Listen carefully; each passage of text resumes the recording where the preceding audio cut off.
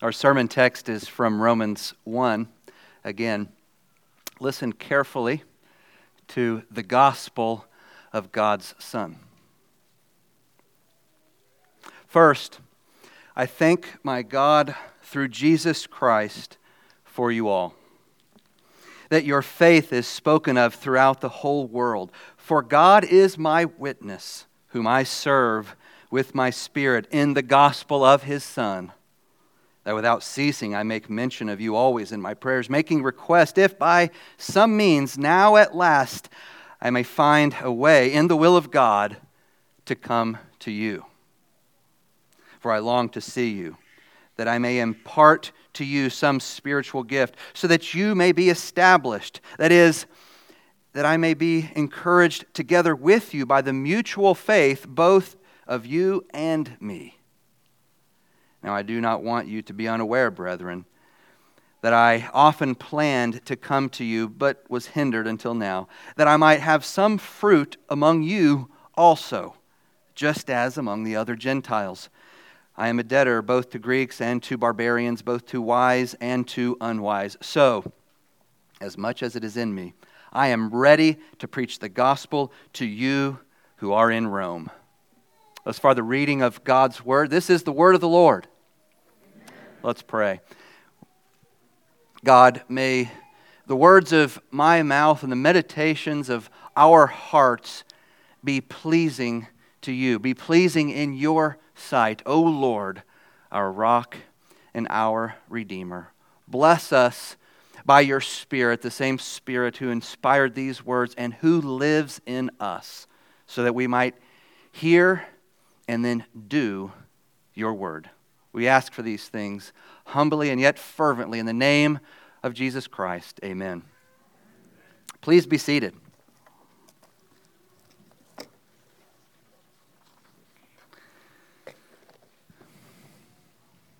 It's good to be in the house of the Lord, especially after what we've been through as a body in the past days. It is good to come into God's presence and into the presence of God's people, to be with one another before the throne of God, worshiping Him and receiving His good gifts. There's no place that I would rather be than here right now. And so I thank you for coming and worshiping with me. What do we do with a passage like Romans 1, verses 8 to 15? When we read the New Testament epistles, we know we're reading someone else's mail, but some sections in Paul's letters highlight more than others that we really are outsiders looking in. Last week's text was on the first 7 verses, Paul's salutation. The next sermon, next time, will be on the theme of Romans, which Paul states famously in verses 16 and 17. And here between those two passages is Paul's thanksgiving and prayer for the Roman believers. In verses 1 to 7, Paul stresses his call as an apostle to preach the gospel to the Gentiles. Here in verses 8 to 15, Paul's thanksgiving and prayer are framed specifically in terms of his desire to make an apostolic visit to the predominantly Gentile churches, Christians in Rome. He longs to exercise his apostolic ministry among the believers in the world's capital city. The world's capital city, Rome. He yearns to see them face to face and to share some spiritual gift with them. He eagerly desires to proclaim and apply the gospel of God's Son to them as individuals and as congregations. And we saw last week that there were multiple congregations in Rome. So what's in this for us? How does this connect with us in the 21st century? We're not apostles. None of us has an apostolic commission from God. We're not specifically called then to anything like Paul's apostolic ministry. Or are we? Well, yes and no, as we'll see. But since we're no longer in the apostolic era, let's just focus on the discontinuity here. We're no longer in the apostolic era. Since there are no more apostles at large, since so much of verses 8 to 15 applies to a specific first century context and specific relationships and has no parallel, maybe, in the 21st century, at least not a direct one, shouldn't we just move quickly through Paul's highly situated introduction and just get to the universal meat in verses 16 and 17? Well, that's what some have done, but this route misses a golden opportunity to learn from Paul what fellowship and mutual service are to look like among the people of God. In verses 8 to 15, Paul casts a rich and detailed vision for gospel-centered fellowship in the church.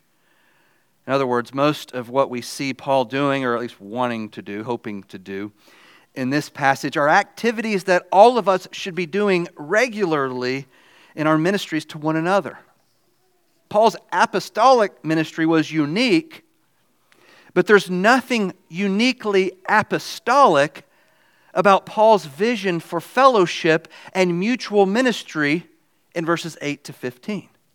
Every one of us is called to the ministry that Paul outlines in this paragraph.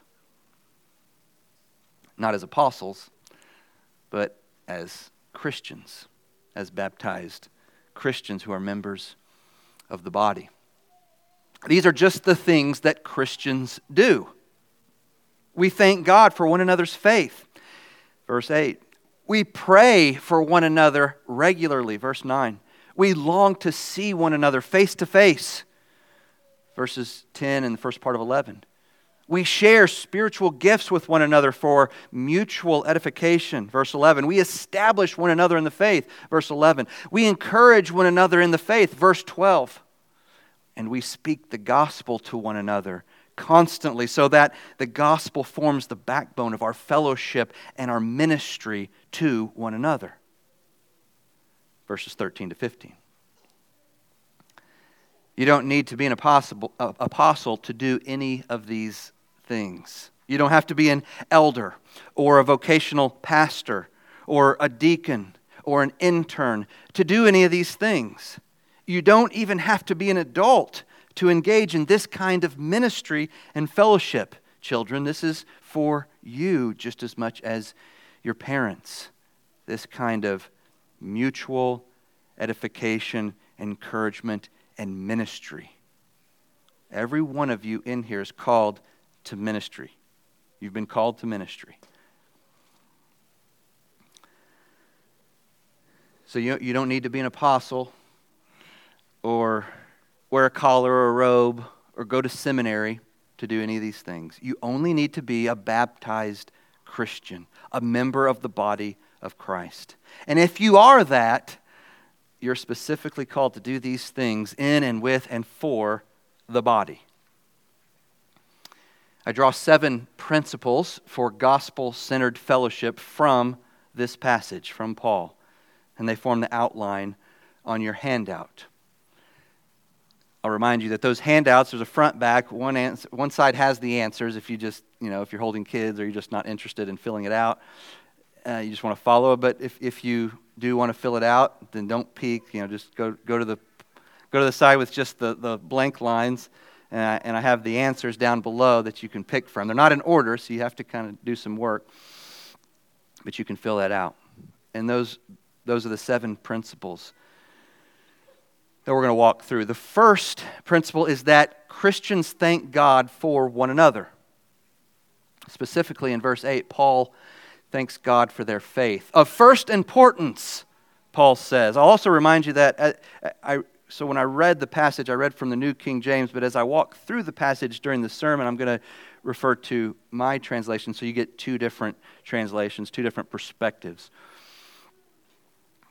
Of first importance, Paul says, and he uses an emphatic expression there. Those first 2 words in the Greek are emphatic. Of first importance, I thank my God through Jesus Christ for all of you, because your faith is being proclaimed in the whole world.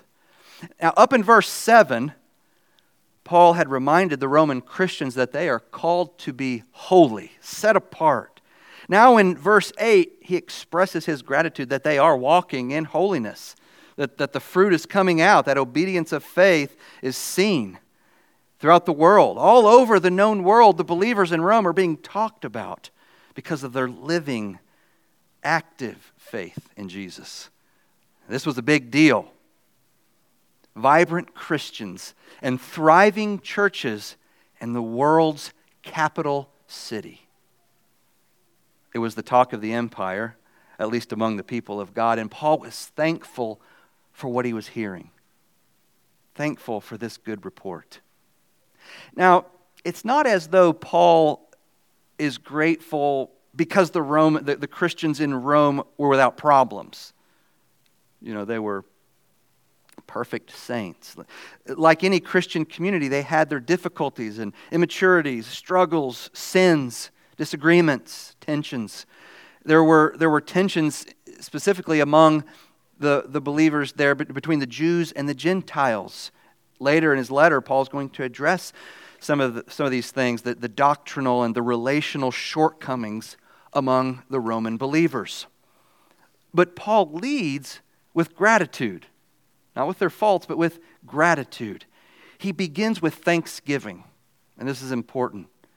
He leads with gratitude because he's genuinely thankful for what God is doing in their lives, and that's of first importance for him and his perspective and the way he thinks about these Christians in Rome. Not the problems that he's going to have to address in his letter. He heard about them. He heard about those things too. But he leads with gratitude. Are you grateful for the faith and the faithfulness that God is working in fellow Christians? In your prayers, do you give thanks for other believers? Do you thank God for your fellow church members? Starting right here.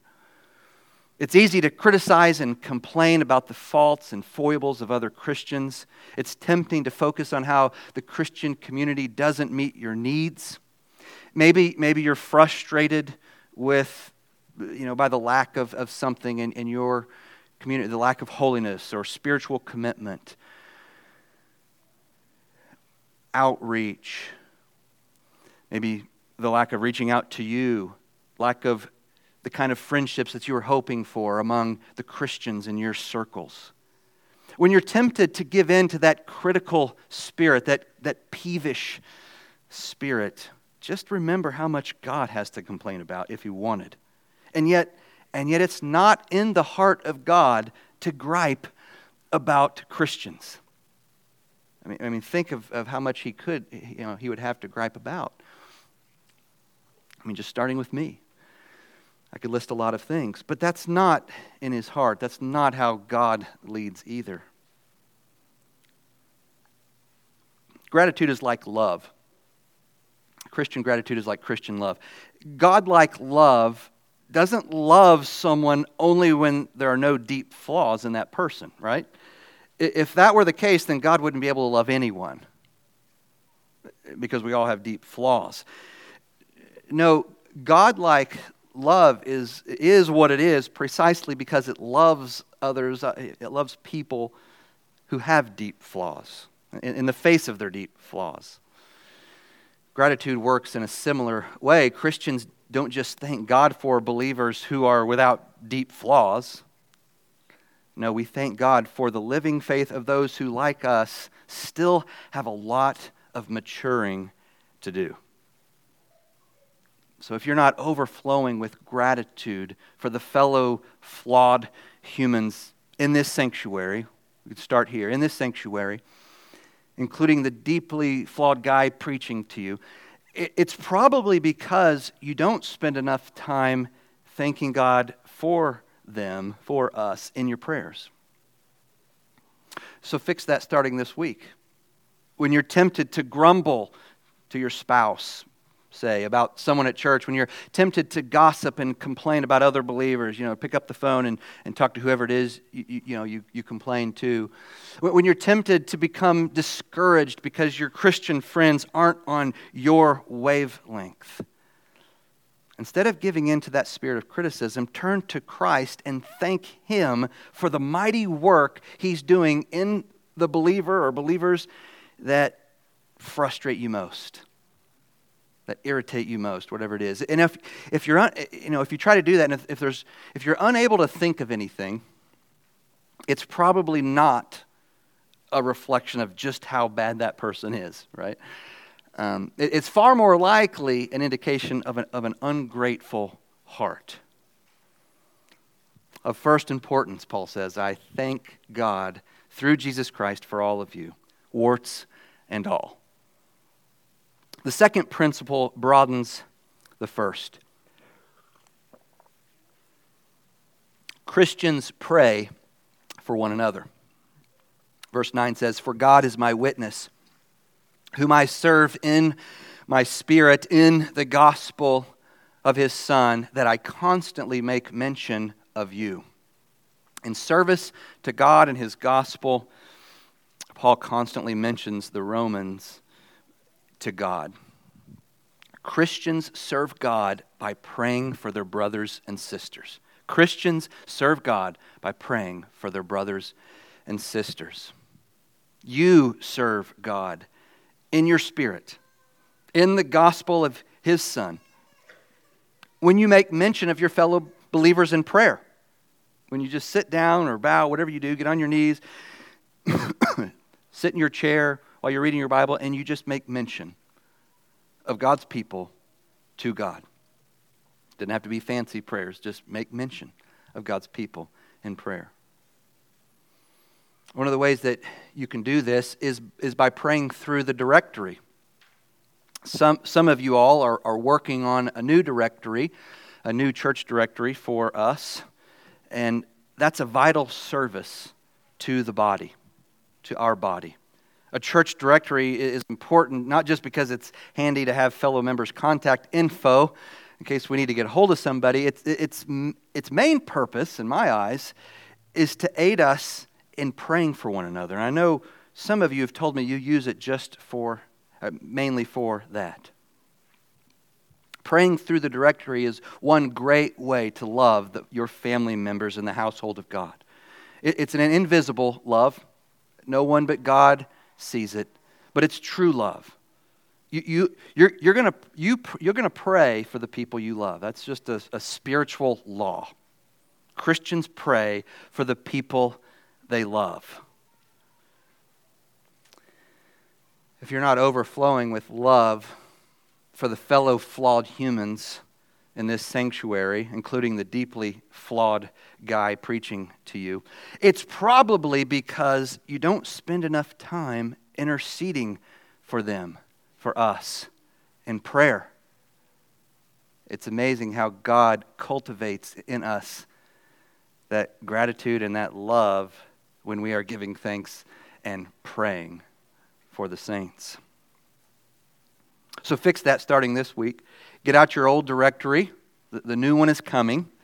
But until then, get the old one out and start praying for people by name. Mention them to God. If you don't know what to pray for, you can always pray for faith, hope, and love. You can always pray for the power of the gospel to be unleashed in this person's life. You can always pray that their love would abound more and more in knowledge and depth of insight and discernment. You can always pray that God would deliver them from temptation today. You can always pray for them according to whatever scripture you happen to be reading that day in your Bible reading. It's a good way to read the Bible is to use it as the content of your prayers for yourself and for others. But if you can't think of anything, that's okay. Just at least do us the favor of mentioning our names to God. And start with one person a day. Perhaps one page in the directory. Ask God to bless the person or the family and name each member of the family by name. And just mention them to God. And ask for a general blessing. God will take care of the rest. If you want to increase your gratitude and love for the Christians in your life, start giving thanks for them and interceding for them, mentioning them to God. in your time with the Lord. This is how you can serve God and love the brethren. The third principle is that Christians long to see one another. Verse 10 and the first part of verse 11. So verse 10 completes the sentence that Paul began in verse 9. Always in my prayers, asking if perhaps now at last I might succeed by God's will in coming to you. Verse 11, for I long to see you. Paul's fellowship with the believers in Rome was severely limited as long as he was unable to spend time with them face to face. He could write letters to them all day long, but he needed to see them and touch them and hear them and pray with them, eat with them. The deepest kind of Christian fellowship can't happen on social media. It can't happen through any medium at all. The deepest kind. The best, most intimate kind of fellowship happens where mediums are non-existent. I know Clay's thinking about the microphone right now, this medium of the microphone. But that deepest fellowship among the saints happens immediately and in real time, where there's eye contact and the right hand of fellowship and hugs and facial expressions and nuances and voice are experienced immediately in real time. Do you enjoy face-to-face time with the brethren? Does that bring you delight? Do you look forward to it? If it doesn't bring you joy to spend time with the fellow flawed humans in this sanctuary, including the deeply flawed guy preaching to you, it's probably because you need to spend more time with us. If you don't look forward to seeing the rest of us at church or having fellowship with us in your home or in our home, it might be because you need to spend more time with us. So fix that starting this week. Invite someone over for supper if you're not in the habit of doing that. Meet someone for coffee before work to read Scripture and to pray for the day. Spend time with someone you don't know well, but that you are covenanted with in this body. Show up for Sunday school. Stay for the potluck. Come to church more regularly. Cultivate a longing to be with the people of God. Christians long to see one another. Number 4, Christians share spiritual gifts with one another. Verse 11b. The third and fourth principles go together. Why did Paul long to see the Roman Christians? The second part of verse 11 says, in order to share some spiritual gift with you. So he's spiritually minded in this longing to be with God's people. Now, Paul isn't using spiritual gift in some kind of technical sense here. When I was growing up, churches gave people these tests to determine what their spiritual gifts were. You'd fill out these surveys, and you might find out that you had the spiritual gift of encouragement or administration or evangelism. Different surveys had different gift taxonomies, and sometimes people would debate about how many spiritual gifts there were, how many you could have. I don't think any of that's helpful. And more important, I don't see any of that in the New Testament.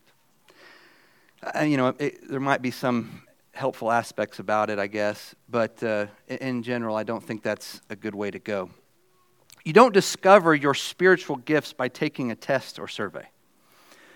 You discover them, listen to this, not by looking inward, but by looking around you and seeing the needs.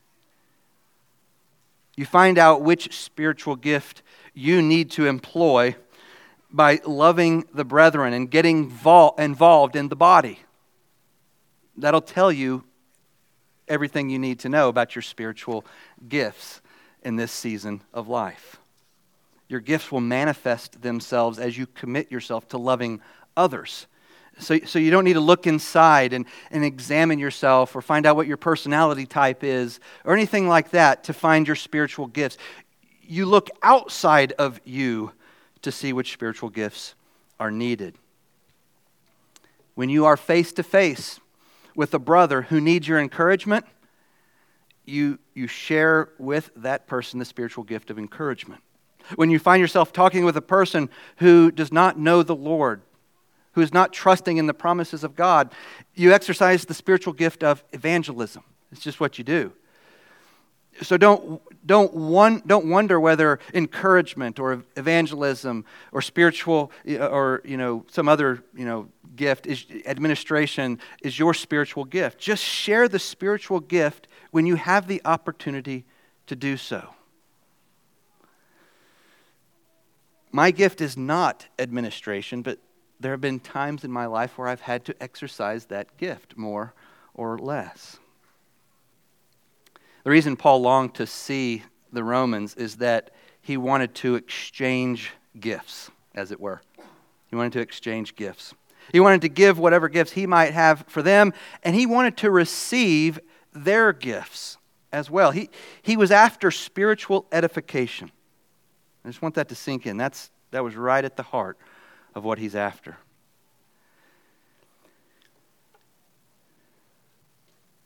If you don't long to be with the brethren, if being with God's people doesn't build you up and encourage you, it may be because there needs to be more gospel, more spiritual mindedness in your conversations, more spiritual edification, more talk about the things of the Lord. Every Christian community or sub-community is going to have the subjects that tend to dominate the conversations, that tend to just creep in naturally, right? It may be sports. The church I grew up in, that was one of the main things a lot of us had in common. Maybe it's television shows or movies. It could be literature. It could be current events and intellectual ideas. It may be guns and gold and government, those kinds of... Perhaps you find that your conversations with believers never get beyond work and weather. Now, if you're discouraged by this, then be the source of the solution. Starting this week, perhaps even today during the potluck, intentionally engage with people with the purpose of fortifying them in their faith. It doesn't have to be like this big major thing that you do, just a word of encouragement, a question that gets into deeper matters. The goal of sharing a spiritual gift with someone is that they are established in their faith. The end of verse 11 says, so that you may be established. Principle number 5 then is Christians establish one another. End of verse 11. Of course, we know that it's God who establishes believers, but a key instrument that God uses is other believers in accomplishing this establishing. You can't be established in your faith if you're not vitally connected to other Christians who are speaking into your life, discipling you, challenging you, teaching you, providing examples for you, helping you, walking through important life events with you, and encouraging you, rebuking you, all those things. We all need it. And if you're not vitally connected to a community, you're not going to be receiving those things as you ought. In verse 11, Paul he's not expressing a desire to come into their midst and display signs, wonders, and miracles, the things that mark apostles. Maybe that happened. That's not his emphasis at all. No, Paul knows that God alone dispenses spiritual gifts as He wills. He's not presumptuous about what's going to happen. He's not coming to impart spiritual gifts from on high. Share is a better word to use in verse 11 than impart. Paul's coming simply to be used in whatever way God might choose to use him to help establish the churches and the Christians in Rome. According to verse 12, he's also coming to be strengthened himself. Don't miss that. And it's, in case he wasn't clear in verse 11, Paul makes it explicit in verse 12 that he's looking forward to receiving their ministry to him as well. Verse 12. Or rather, and that's a clarification phrase there. It means, more precisely, or rather, that when I am with you, we might be mutually encouraged, each through the other's faith, both yours and mine. The sixth principle is that Christians encourage one another. I said it before and I'll say it again. I need your spiritual gifts. I need you to establish me. I need you to encourage me in my faith. So does Doug. So does Bobby. So does Blake. Before any of us are pastors or elders or deacons, we are members of a body, and as such, we need your love and correction and encouragement and discipleship. Paul was an apostle, but more fundamental to that, he was a believer, a Christian who needed to receive spiritual gifts from other believers. He wasn't a Lone Ranger Christian. John Stott captures Paul's heart in this passage well, especially in verse 12. Stott says, Paul knows about the reciprocal blessings of Christian fellowship, and although he is an apostle, he is not too proud to acknowledge his need of it. Happy is the modern missionary who goes to another country and culture in the same spirit of receptivity, anxious to receive as well as give, to learn as well as teach, to be encouraged as well as to encourage. If Paul could acknowledge his need for fellowship and encouragement, surely we can as well.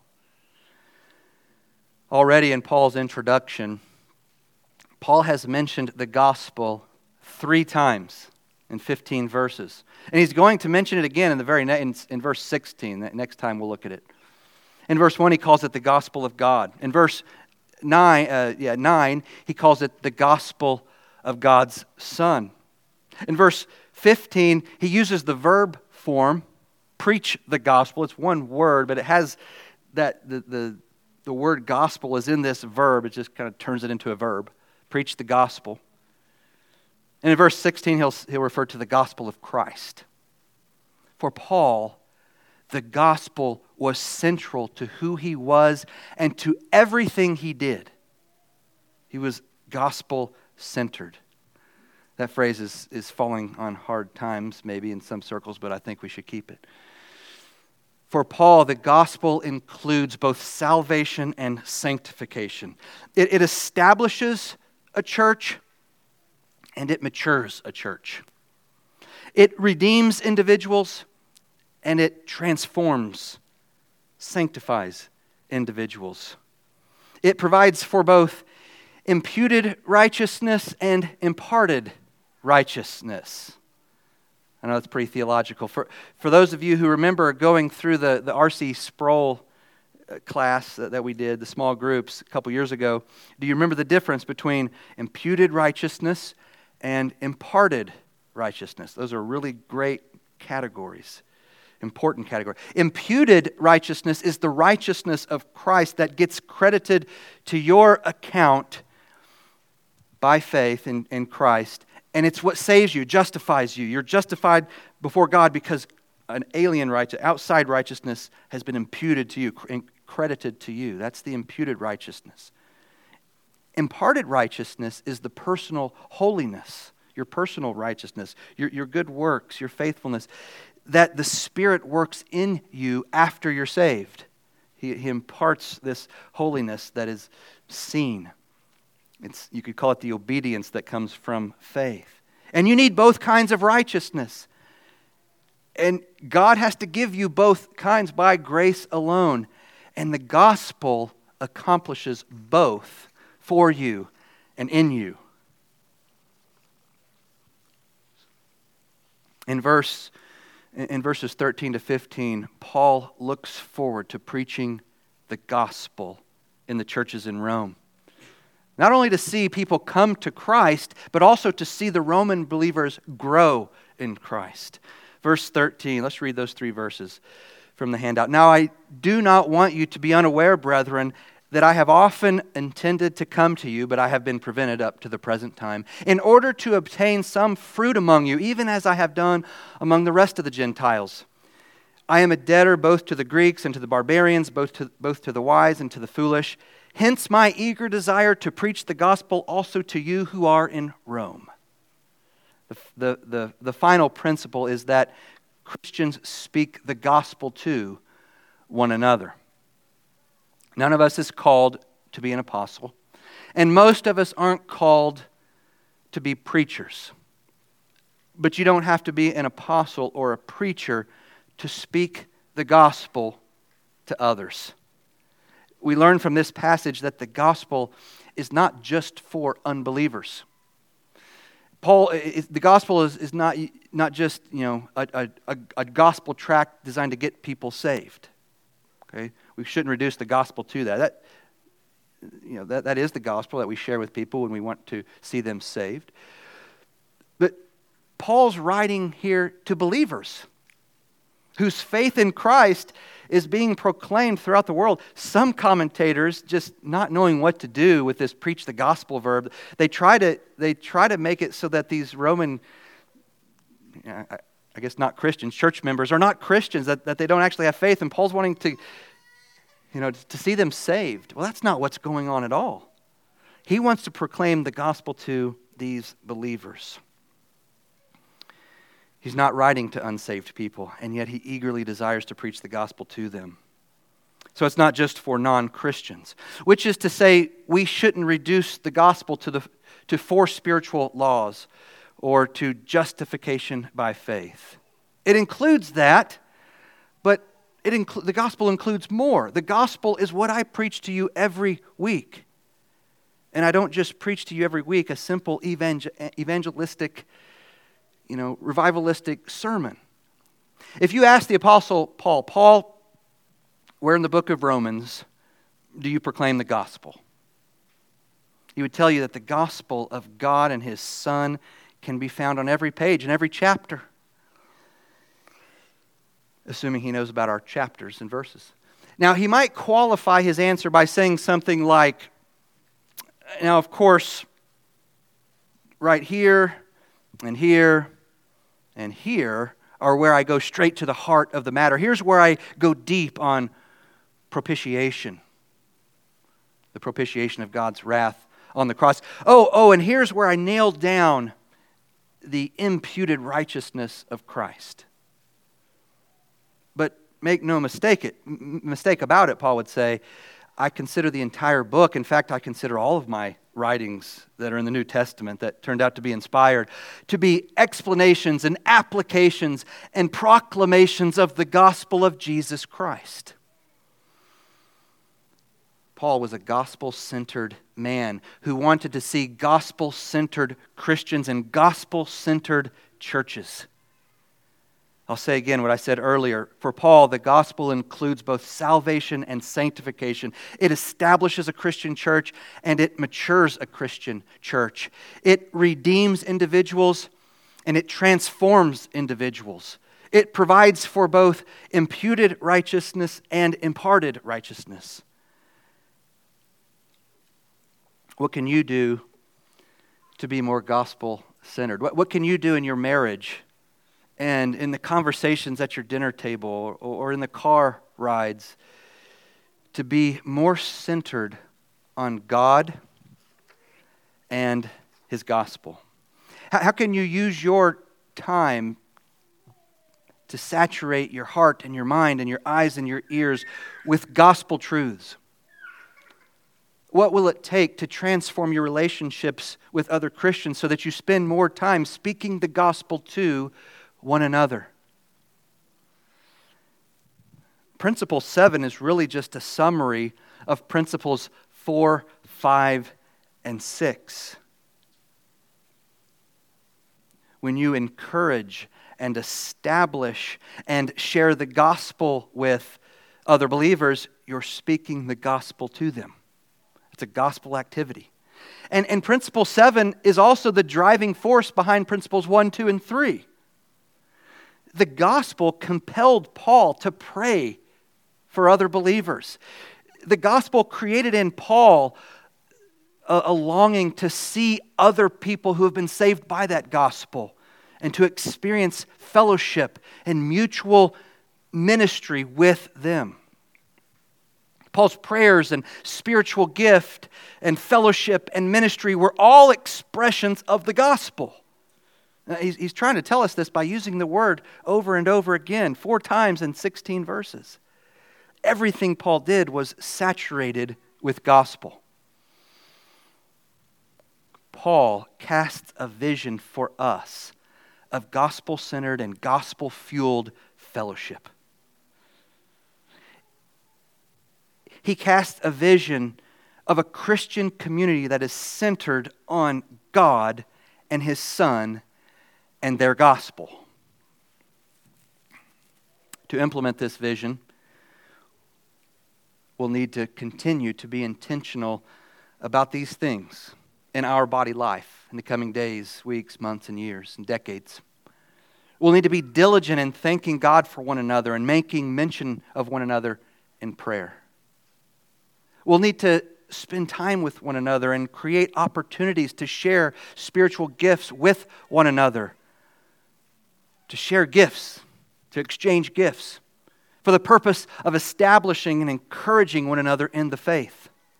And if we do these things, the gospel will continue to form us and transform us, as Paul says, until we all attain to mature manhood, to the measure of the stature of the fullness of Christ. Let's pray and ask for Him to accomplish that in us. Oh God, we need your help to live out this vision that we see in verses 8 to 15. And so we pray that your Spirit would work this in us, that we might be able to produce, to live out the obedience of faith in our lives, in our families, and in our congregation, and in our relationships with Christians outside of this congregation.